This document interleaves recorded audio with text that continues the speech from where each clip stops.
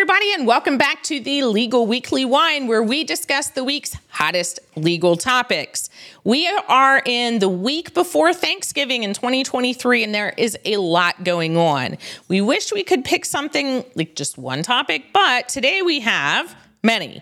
We have the mistrial motion for Trump's civil New York trial that's happening.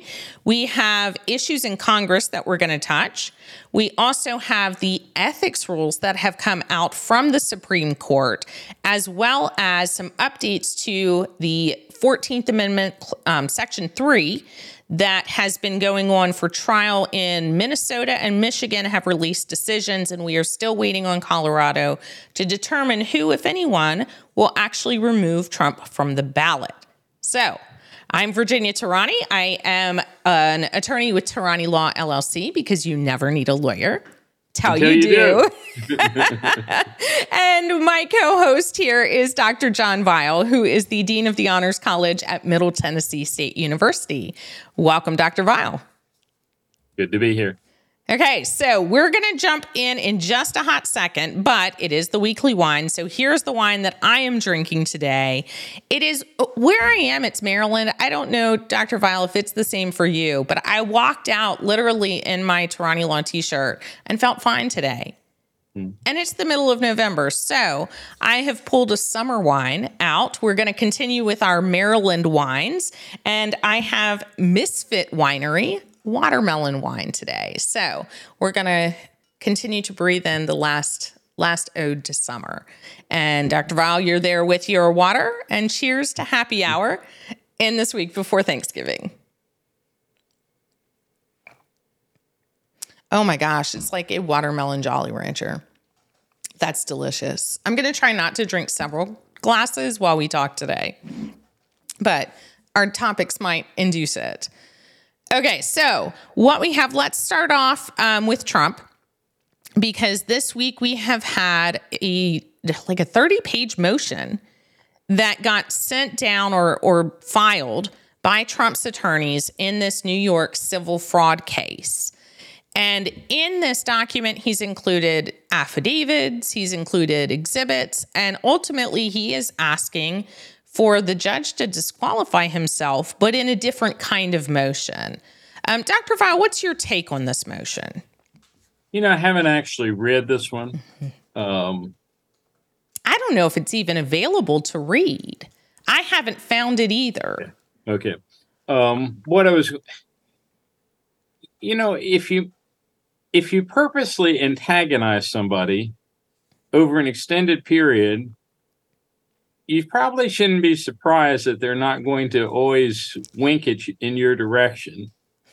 Fair. My read this week is that, the judge clearly does not want to be overturned or have to recuse himself. And I think he opened the door. I mean, he basically opened the door to a 2 or 3 hour infomercial on the Trump name and the Trump brand. Oh, my goodness. And to have to just sit through that, to me, seems like he's making at least the appearance of being favorable. I mean, understand the judge has already made a decision, which is Correct. within his right within this case. They're just arguing right now over what the amount of the damages and the type of damages should be. Mm-hmm. So it seems like one of these things that's a little counterproductive if you know the judge is going to have to make the decision. But so my guess is that it is primarily for, although we don't have access to it, but it's primarily for public consumption rather than in the expectation that anything is actually going to happen. I completely agree. I like the way that you phrased that and described it, especially at the end, because that seems to be what is happening with the trial. Is it's shock and awe and almost a circus display of, I think they're playing to the public. Right. They're not playing to the judge. They're not playing within the court rules necessarily. They're playing for public attention and opinion. And the judge was very clear on that as well, is, this is not something you should be doing for public opinion. And the interesting part that you bring up is how much there was basically an infomercial. But this week, Donald Trump Jr. took the stand again. Yeah.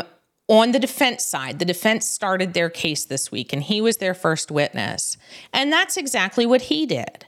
For about 3 hours, as I understand it, most of his commentary or his testimony was more like commentary of, this is fabulous and we're amazing. And, the Trump brand is, he kept using one word over and over. Do you remember what the word was? I'm racking my brain for it. Oh, like spectacular? Yes, I think that was it. Yeah. Exactly, where he kept using it over and over as spectacular, and everything's spectacular. And by the time that there was an objection... if you were testifying on behalf of your dad, I'm sure you'd say the same thing.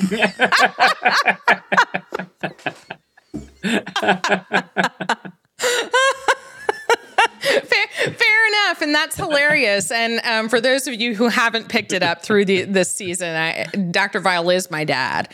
And of course, all I would say is you're spectacular. That is a really funny take. I don't think many judges would allow me just to continue to say you're spectacular, but this judge did, right? He did. And what's fascinating about this is it points ahead. And it gives some caution. There's another legal issue here, which is, this trial is not publicized. Right. And I think there's great fear that particularly in the election interference denial trials, that if they are televised, we will really have sort of a sideshow.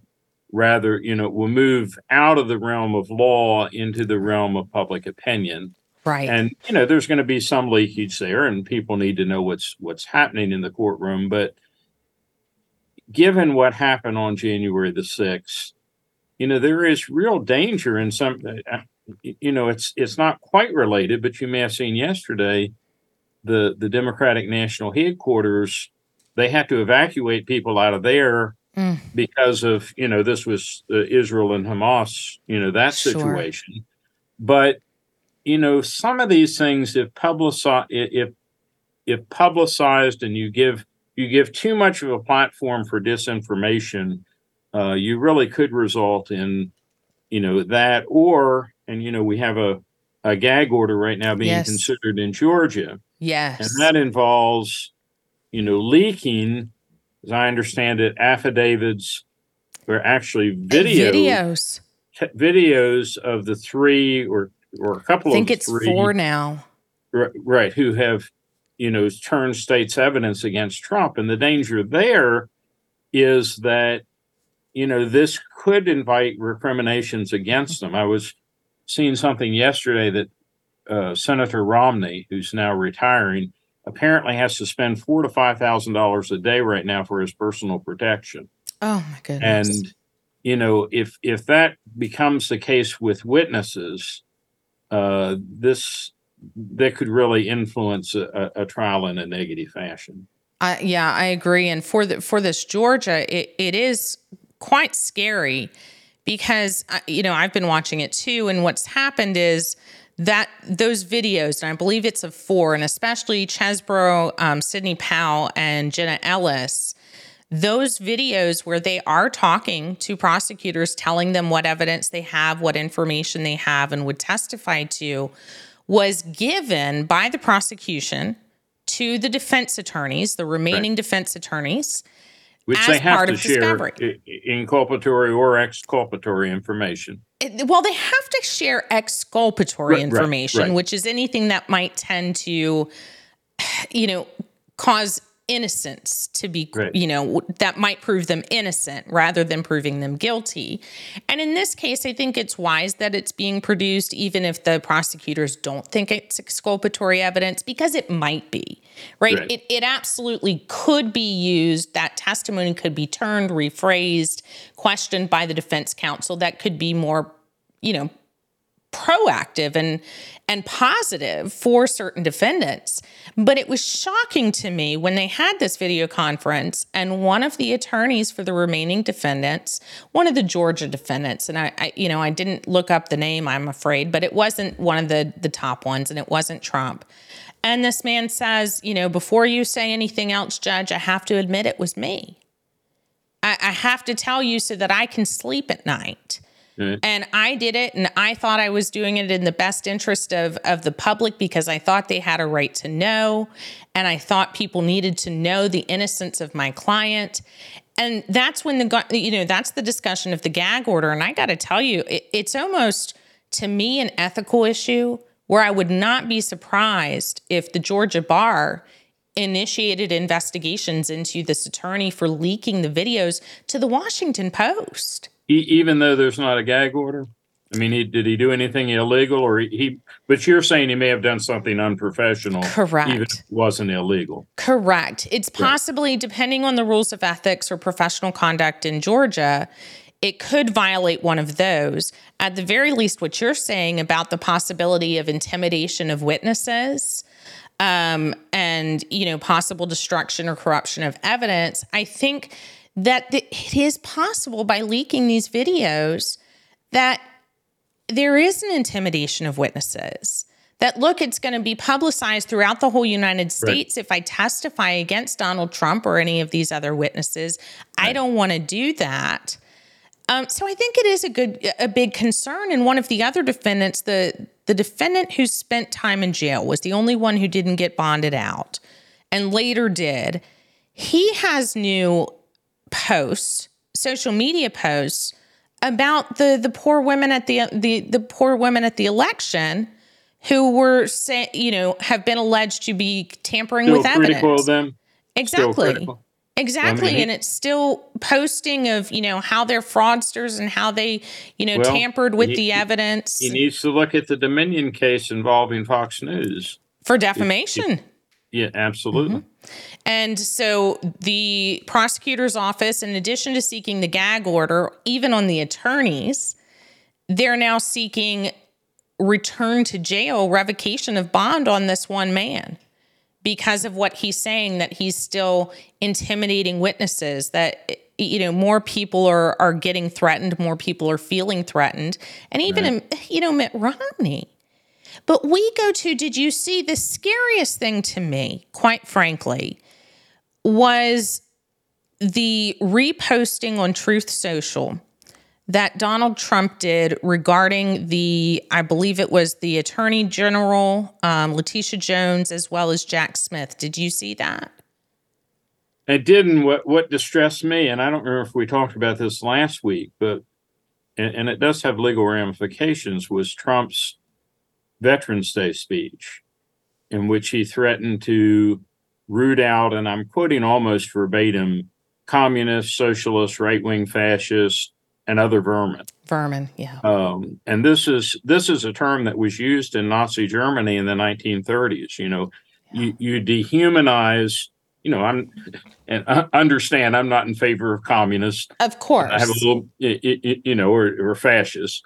But when you start putting people into your categories rather than their own, and dehumanize, talking about them as less than human, you really create, a bad situation. And that was sort of combined with speeches suggesting that we will have our revenge. Yes. If you vote for me, we're going to get, it's sort of a continuation of the locker up theme from the 2016 election, right? And with Hillary Clinton, it's a very peculiar dynamic, because I can see how Trump's supporters would say the Justice Department has been weaponized against him. Sure. From my perspective, if they took a long time doing it. And they seem to be giving him legal due process. So I don't consider that to be what's happening here. But by claiming that the Justice Department has been weaponized against him, it's basically, this is going to be tit for tat. Yeah. If this is what if they're coming after me, when we get in office, we're going to come after them. And that, you expect Attorney General is appointed by the president, and the president's a member of a party. And you can hardly expect the the president to appoint someone he thinks is going to be a thorn in his side. But that being said, plenty of presidents have let attorney generals continue with actions that have not been particularly favorable to them, because they did accept, the laws, the depiction of justice is justice as a blindfold around their eyes. Mm-hmm. You're not supposed to have, special favor toward one side or the other. And I fear that he's really contributing to this attitude of the law as an instrument, instrument to oppress or get back, rather than an instrument to determine justice.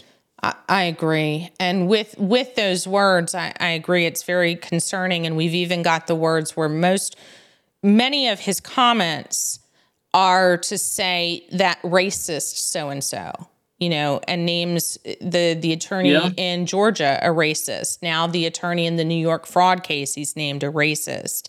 And then add that together with rigors, and we're instituting base dehumanization, this base almost rejection of an entire class based on phraseology that you would use, on the playground. Like, you don't have any, they're meanies.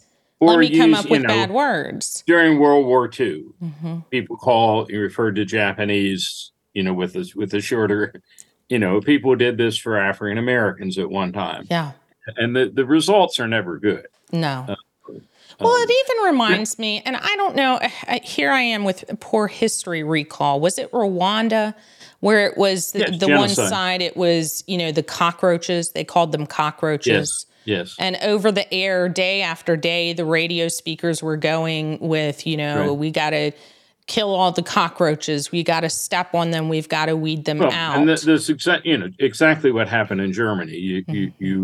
You pick out the Jews, and then you attribute everything that has ever gone wrong to Jews. And the next thing you know, they're in concentration camps. Right. So, you mentioned the language, and this maybe make a good transition to Congress. Sure. So this last week, now it's not altogether new, and I told you I was going to do this, but we got to talk about something that happened on May 26th of 1856. Yes. And Senator Preston Brooks of South Carolina was upset that Charles Sumner, a fellow senator from Massachusetts, had accused one of his relatives, if I recall, of basically having a mistress, an ugly mistress that was beautiful only to himself, and the mistress was slavery.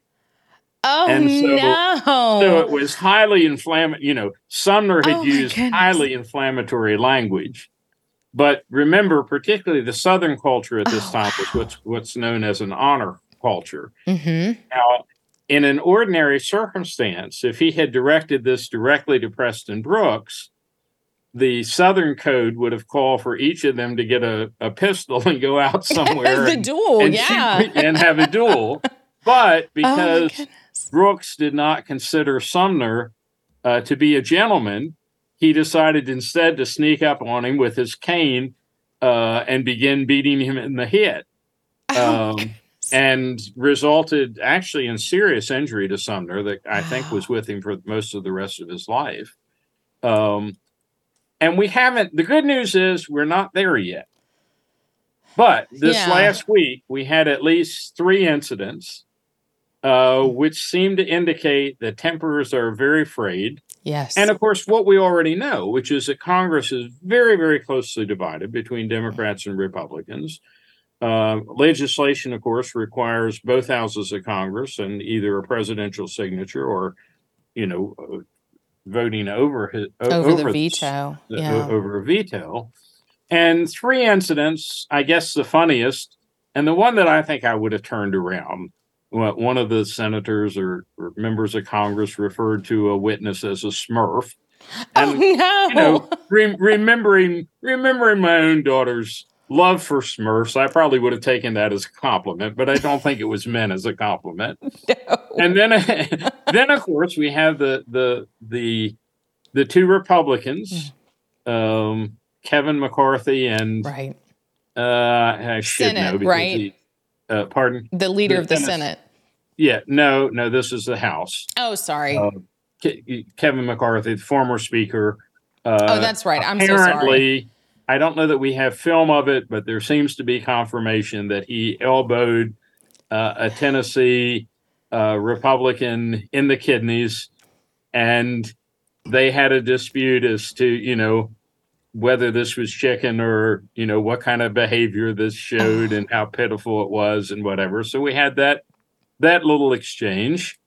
And then let's see, what was the other was we had a Senate hearing in which a senator who apparently had been provoked by a labor leader who sent a number of missives out referring to him in derogatory terms.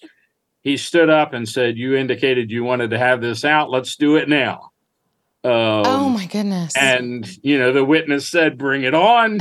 And Bernie Sanders is there hitting his hammer down, trying to keep, 90-year-old, however old he is, trying to keep order.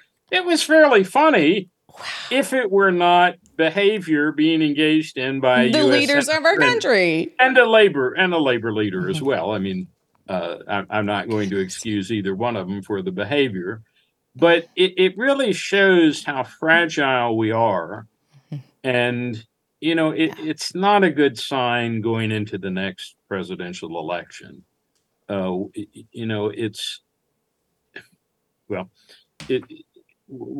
local newspaper, not local, Tennessean, comes out of Nashville, has had a series of attempts through the last year or two, try to publish articles on civility and the need for civility. And one of the fascinating things about this was until the proposed fist fight, there were many people who were doing what I had done, which, political scientists. The House is bigger. It's closer to the people. They have 2-year terms. Right. They don't have to be quite as old. And you sort of expect that the House is going to be a little bit more unruly than the smaller, more elite, longer term, somewhat older members of the Senate. But it looks like it's happened now in both houses. And so hopefully people will step back a little bit and say, the dignity of my office prevents me from responding in an appropriate fashion to what you have just said. Right. But, I would ask you to refrain from name calling and, let's discuss this in as reasonable a fashion as we can. Yeah. We sort of hinted at this when you talked about the Georgia attorneys. There are laws that have penalties, but there are also norms. Right. And often the norms, which are not necessarily codified and are not necessarily physically enforced, right, are sometimes more important. Character, how we treat one another may be far more important than what the law, a law against murder. Okay, it'll provide penalty for somebody who kills me, but I'd like some other laws. I'd prefer people not spit at me as I go down the street. Right. I don't know if that's against the law or not. Maybe it is. It might be a form of assault or battery. But nonetheless, even if there weren't, I would prefer to be in a society where that's just something particularly ladies and gentlemen would not do. Right. You might expect it. It's fascinating how many comparisons there have been to high school behavior. And then commentators have said, well, this is, we've now descended from high school to junior high. if not preschool. I mean, I'm thinking of the jungle gyms and the playgrounds. It's like, I know you are, but what am I? I know I am, but what are you? Whatever it is, it feels like there's so much just name calling and offensiveness toward other people. And, I don't always like to, as much as this is a legal program that talks about politics because they're in the law right now, right. I try not to express too many specific personal opinions, but I have to say with regard to civility, I think my own respect level would have been higher for Trump had he, whether the election was rigged or not, had he been able to say, you know what, I think it was rigged. I don't think it was right. I don't think it was fair. But you know what? That's okay. We're going to accept it. And we're going to use the next 4 years to build us up stronger and better than ever before so we can win the next election. So what is the expression, the fish rots from the head down? Oh, I don't know. Or I haven't something to heard that that. effect, which is, I do think that more than any contemporary president, Trump as president really lowered the bar for acceptable name calling behavior and the Right. like. And I think, I think it has, well, worked its way down. Um, Yeah, well, we're even, and I'll circle this back real quick, is the call through one person who he reposted on his media platform this last week of, there should be a citizen's arrest of these two attorneys. And the idea of Trump reposting that, and the idea of his, people who really believe in him would go out and try to do a citizen's arrest of these people is quite scary. It is. So many things go wrong with any kind of citizen's arrest. It needs its own little podcast. It's such a weird, piece of the law. But the idea for calling for that at all and having people believe that. I think a citizen's arrest, you'll know the law better than I do, but it is usually like in a situation of imminent danger, Yes. right? Or, it's not this person's, needs arresting because they're correct. have the wrong opinion. It is an idea where citizen's arrest can occur when there is a true belief and understanding that a law has been violated, that they have, broken the law in some way. And what the allegation is these people have broken, not just gone after Trump, but broken the law in some way. So they need to be arrested. No one within the government is doing so. So we as citizens now need to rise up and do it. And that is a very scary proposition, considering there have been death threats to various prosecutors and judges as a result of decisions that have been made. So it's just, for me, a call to peace. Peace and civility, and no matter what we think our opinions are of other people, ultimately they're people too. Well, and here's why we have this behavior. Part of it, maybe it's the Trump influence, maybe it's the character of the times, right? But part of what's happening is most of these people are getting publicity, and they're spelling their names right. And a year from now, we're not going to remember what the event was. We're going to remember, my member of Congress has been in the news a lot. Yeah. He must be really influential. And again, I've used this term before. We got a lot more show horses than we do workhorses. Yeah. And I'm fairly suspicious of anybody who appears on television once a week or so, like this podcast. But I'm suspicious too. but always for some other sort of provocative thing that they've done.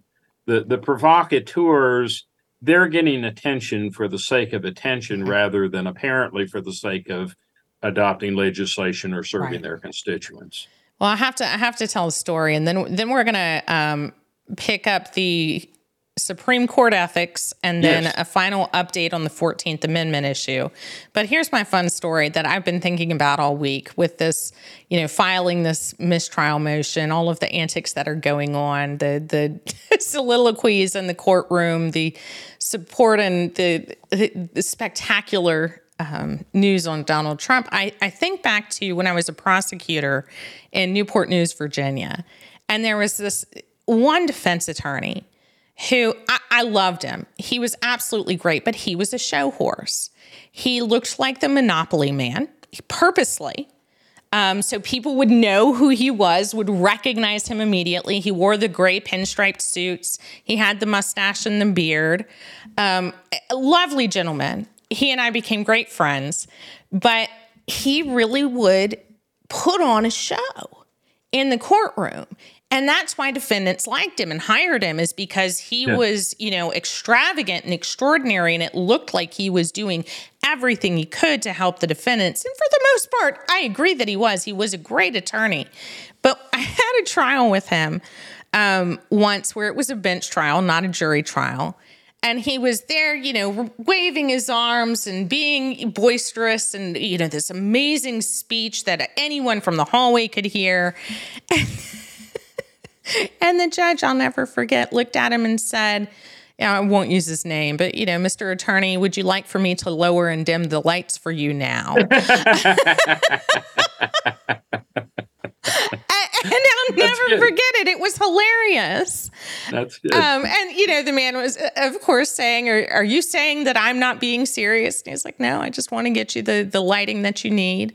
Oh, my gosh, it was so funny. I wish I could have had a record of it. But that's kind of how I feel with this trial is, let's dim the lights and put a spotlight. And there's a case where maybe that behavior didn't work. It is. Because if I were the judge, if you try to respond in kind, you would have been unlikely to be able to put on the same kind of show. Absolutely. But the lack of a show could actually contribute to the judge thinking one side's taking it seriously and the other is not. Yeah, and I mean, we won. These behaviors can backfire. Right. I agree. So speaking of behaviors and pretty poor behaviors, we know that there have been issues with especially Clarence Thomas on the Supreme Court this year. What is it, Roberts? Who's the other one that it's come up with? Alito. Okay. I'm just so focused on Thomas because it does seem shocking, the behaviors that he's done, especially with regard to receiving gifts, for using gifts, for getting a lot of money. And a lot of it has to do, I'm not so much sure that it has to do with receiving gifts, although that's part of it, as it does with concealing. Right, with not disclosing it. Right, the failure to disclose. And, there's an implicit, when I know somebody has purposely hidden something, that leads me to believe that they realize that maybe it wasn't quite up to snuff when they did it. Right. And it has been concerning. And in fairness to Thomas and Alito, the rules have been, well, there's really not been as I understand it, there's not a formal has not been a formal code for the justices in the same manner there have for other judges. And, the typical standard, which is mentioned, by the way, in this statement that they came out with, the typical standard for a judge is far and above that you would require for a senator or representative, thank God. Or even a regular attorney. Right, which is, it's not just you have to avoid wrongdoing, you have to avoid the very appearance of wrongdoing. Yeah, the appearance of impropriety. The appearances right now, it appears as though particularly Thomas has accepted a lot of very big gifts from some very wealthy people. I don't think there's been an allegation that the people who've given him large gifts have necessarily been defendants before him. Right. And so that gives him a little bit of leeway here. But it's still, if we knew that a member of Congress was receiving gifts and then having to vote on matters that even indirectly related to somebody who gave the gifts, it would, we worry about campaign finances. Right. And that's typically not a direct gift to the candidate. Right. It goes into for a particular cause. It smells like a bribe. And it's not. Legally, it's not, but it smells of it. It feels of it. So I'm glad somebody's doing something about it. Congress has wanted to, and the Supreme Court has rejected that idea, but they have come up with their own. Well, to stop there, some members of the court, Alito in particular, has said that he doesn't believe Congress can adopt an ethics code for the court. I'm not as confident that they can't. I mean, I don't know why they would not be able to adopt a code if they wanted to. And I think the court would be very wise in such a case to stay out of it, and not be judges in their own case, which is what they would be. Right. But probably to preempt the possibility, all members of the court, by the way, signed on to this statement, a code of conduct, which is great. Well, we've never had it before. Yeah, it is great on paper. Yeah, I mean, there are many of the principles there about disclosure and gift giving, and they exempt books, by the way, which any scholar has to like. And frankly, Wonderful. Most justices, what justice has ever written a book that at least 10,000 people didn't buy it just to see, if nothing else, lawyers who might appear before them. So they have a good way to raise money. But here's the problem. So I want to go back to, I told you I was going to do this, right? Yes. John Locke, one of the greatest English philosophers, believed to be one of the most important influences on America's founding fathers. And especially even the Declaration of Independence. Well, there's surprising that the traditional view, yes, is that the Declaration of Independence reflects what's known as Lockean natural right philosophy. There are, ever since Gary Wells wrote a book in about 50 years ago, arguing that Scottish common sense philosophy also played a pretty big part in that. But in any event, John Locke wrote 2 treatises of government, among other things. And in his second treatise, he described what we call is a sort of a theoretical construct, a state of nature. What would life be like if we had no government? And you know that this was, before him, there was an English philosopher named Thomas Hobbes, right, who concluded that in the state of nature, the life of mankind would be solitary, poor, nasty, brutish, and short. And Locke comes along and he says, well, it's not quite that bad. It's not that bad. People would still have some moral intuitions. We'd still know, we're all God's creatures, so we'd know generally right from wrong. But he said it would still be an inconvenience to be in the state of nature. And he gave 3 reasons that we would want to get out of a lawless state. And they are that, let's see, the lack of a known and settled law. So, we'd have some, natural law, but as we know, people interpret natural law differently. So, lack of a known and settled law. This seems to sort of get to that. Okay, we're now giving our standards. But what it lacks is the 2 other deficiencies. One is the lack of a known and impartial judge to settle disputes. And the third is the lack of a power to back and support the decisions of law. So we have a code that the justices say we're going to follow. And in my judgment, it's better than the press is giving it. There's some good things in here. I agree. But we don't know.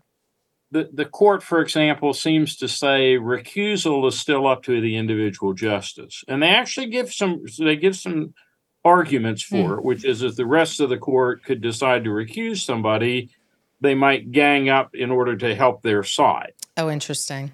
But, they don't really tell us who can you go to find out, if you didn't know whether accepting this gift was appropriate or not, who would you go to find out? And they don't specify. Who to interpret it and who to enforce it. Right. What would the penalty be? Who's going to enforce it? So it's sort of like we have one of 3 elements needed to get out of the state of nature. And so we will see. Now, the one possibility that I've thought about, but I'm not sure how it would work out, it's possible that you could enforce it by impeachment. Oh, interesting. You could say, and all 9 justices have signed this thing. All of them have agreed to a code of conduct, and having agreed to the conduct, we believe X justice failed to do it. Now, the question is, well, it might be bribery, wouldn't be treason, but would that be a high crime or misdemeanor? Right. To violate something that you've agreed to do, but that isn't otherwise legally enforceable. And it doesn't seem like a crime or a misdemeanor because it's not breaking of a law. Right. Plus which we've only had, test your knowledge. Okay. Who's the only Supreme Court justice who was ever formally impeached? I do not know. Samuel Chase. Happened during the Jefferson administration. You ought to remember that. I remember from personal experience, right? Yeah, you were there. You tell me. But he was, now to be clear, there have been other lower federal judges who have been impeached and convicted and removed from office. Chase was impeached but not convicted. Sure. And no other and there have been threatened impeachments against William O. Douglas, Earl Warren, and others, but none of them succeeded. So I don't know. I mean, I think it is a worthy first step, but it's still sort of, it's the Supreme Court, but it's like saying the president is above the law because he's the president. Just because you're the Supreme Court, okay, maybe you have a little bit different rules, and right. I don't know who should enforce it, but there ought to be something with a little bit more teeth in it than this seems to have. Yeah, fair enough. No, I agree. I think it's a good step, but in the end, it feels meaningless. And part of it is retroactive. That's the other question: is if somebody chooses to try to enforce it, is it retroactive? Where even Alito or Thomas's behaviors could be looked at in terms of this new document, and then impeachment attempted. It's sort of like what is, I'm trying to get the expression, the gate's already open and the horses are out of the barn. Oh, right. The horse is already out of the barn. Maybe it will stop future, but does it allay concerns about, current justices? Current and past. And again, what worries me about it, I don't necessarily think that Thomas or Alito have flouted the law, but they seem to have not had sufficient attention to the institution that they're representing. And the institution is far more important to me than this or that individual justice. And absolutely, they're potentially, even if it's not wrong, if it has the appearance of evil, then it's undermining the authority that they need to enforce the law in other areas. Absolutely. Yeah, I agree. Okay, so I know you have one more thing about, I believe, the amendments in a book.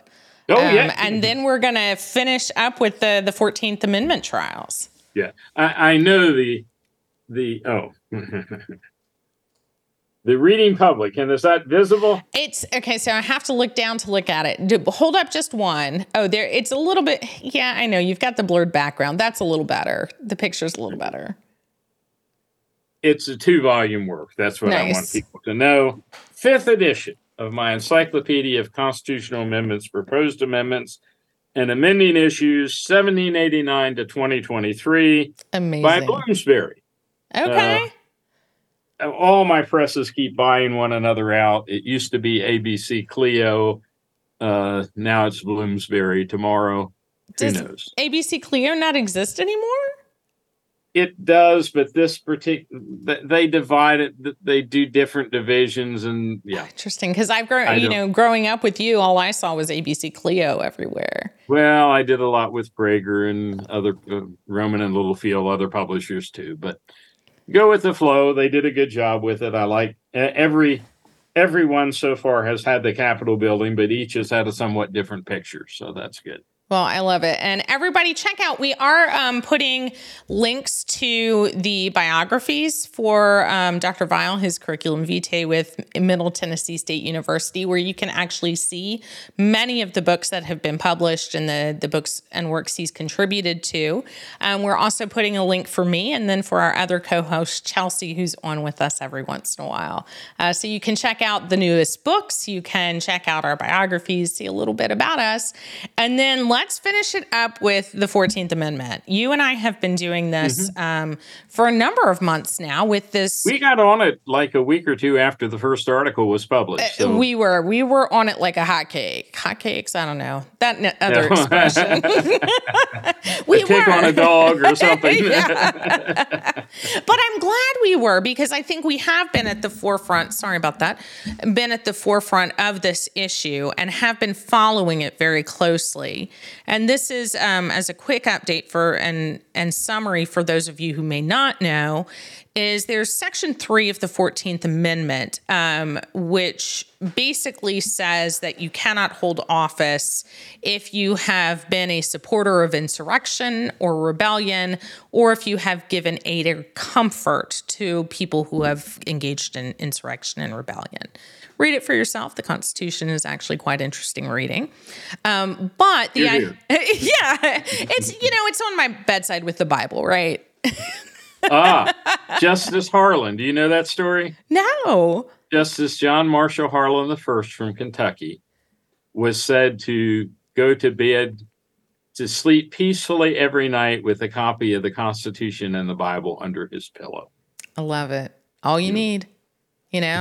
All you need. So there's this idea that was first published by some law professors, and then also confirmed or affirmed or supported by another law professor and a former judge. And it's really sparked some interest as to whether Trump can be said to have engaged in insurrection or rebellion, or supported and given aid to those who have. It has ended up in court where we predicted. We're still predicting that it's going to end up in the Supreme Court. But 2 states, Minnesota and Michigan, this last week have decided essentially that it's a political question. The timing's not right. We don't have authority to make a decision as to whether this statute, so to speak, this clause and provision can prevent Trump from being on the ballot. This is too early. The time is not ripe. It appears to be a political question. But Dr. Vial, you had an interesting theory on it that I like, and I would like for you to expand on for our listeners, is the idea that even though it's not yet ripe, when people say it might be ripe for review, may be too late. Right. I mean, and one of the things actually that Trump has argued, as I understand it, is if this is to be decided, it should be decided after the election. And that in some ways would be the absolute worst time. Right. Because, if you think back to Bush versus Gore, and, there's still very divided opinions on that. Mm-hmm. My own opinion is it probably would have ended the same way even if the court hadn't intervened. I'm not sure that's a majority opinion. Right. But however that may be, to say what kind of court would want to step in if, in fact, let's say Trump were to win both the Electoral College and the popular vote, what court is going to step in after the American people have voted and say, and he's in, but he had no business being on the ballot, so we're going to invalidate it. So right. I suspect now, and then I want to modify something you said, because I'm not sure that I think this will ever get to the Supreme Court. Oh, interesting. So you're changing your mind. Well, particularly if it gets postponed, it would only come up if Trump were to win the election. Okay. And I personally think that's problematic. He has yet to win the national popular vote in 2 elections. He looks up in the polls right now, but it's a year before. We don't know for sure that he's going to get the nomination, nor do we know for sure that Joe Biden is going to be running again. Right. So, there's a possibility it would get to the court, but I think the court would have.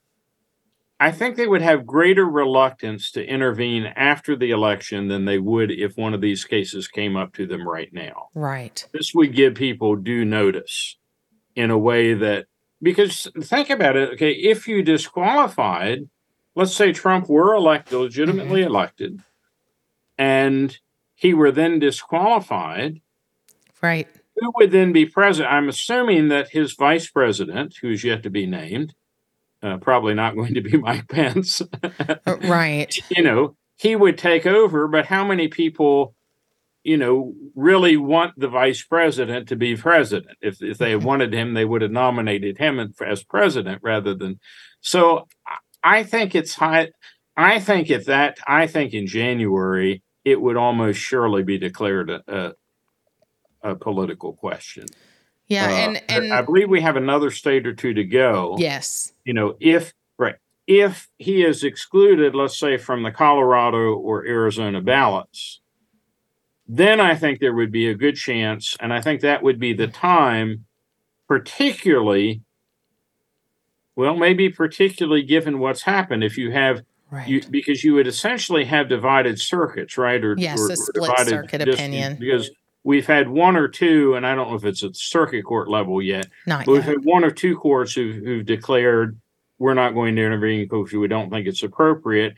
if one or two other courts ruled in the other direction, then it might be time for the court. I would actually prefer them to come in then. Yeah. Although, again, it could be misinterpreted, right? The court, I'm sure if the court said we consider this a political question, Trump would immediately say, I've been vindicated by the Supreme Court. It would go sort of like the Mueller report. The Mueller report didn't indict me, so therefore I must be innocent, which would not, necessarily be true at all, but that would be potentially how it would be interpreted. Yeah, no, I agree with that. And it's definitely something to watch. It's still in Colorado. So Minnesota and Michigan said no.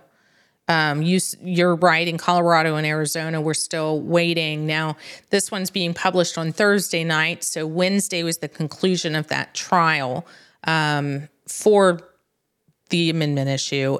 It may come out before our podcast is published, in which case, it's still, I think our opinions are still interesting, but it's wait and see. And hopefully we'll update you next week on what happens in Colorado and possibly Arizona. But Colorado is close. They closed their case on Wednesday.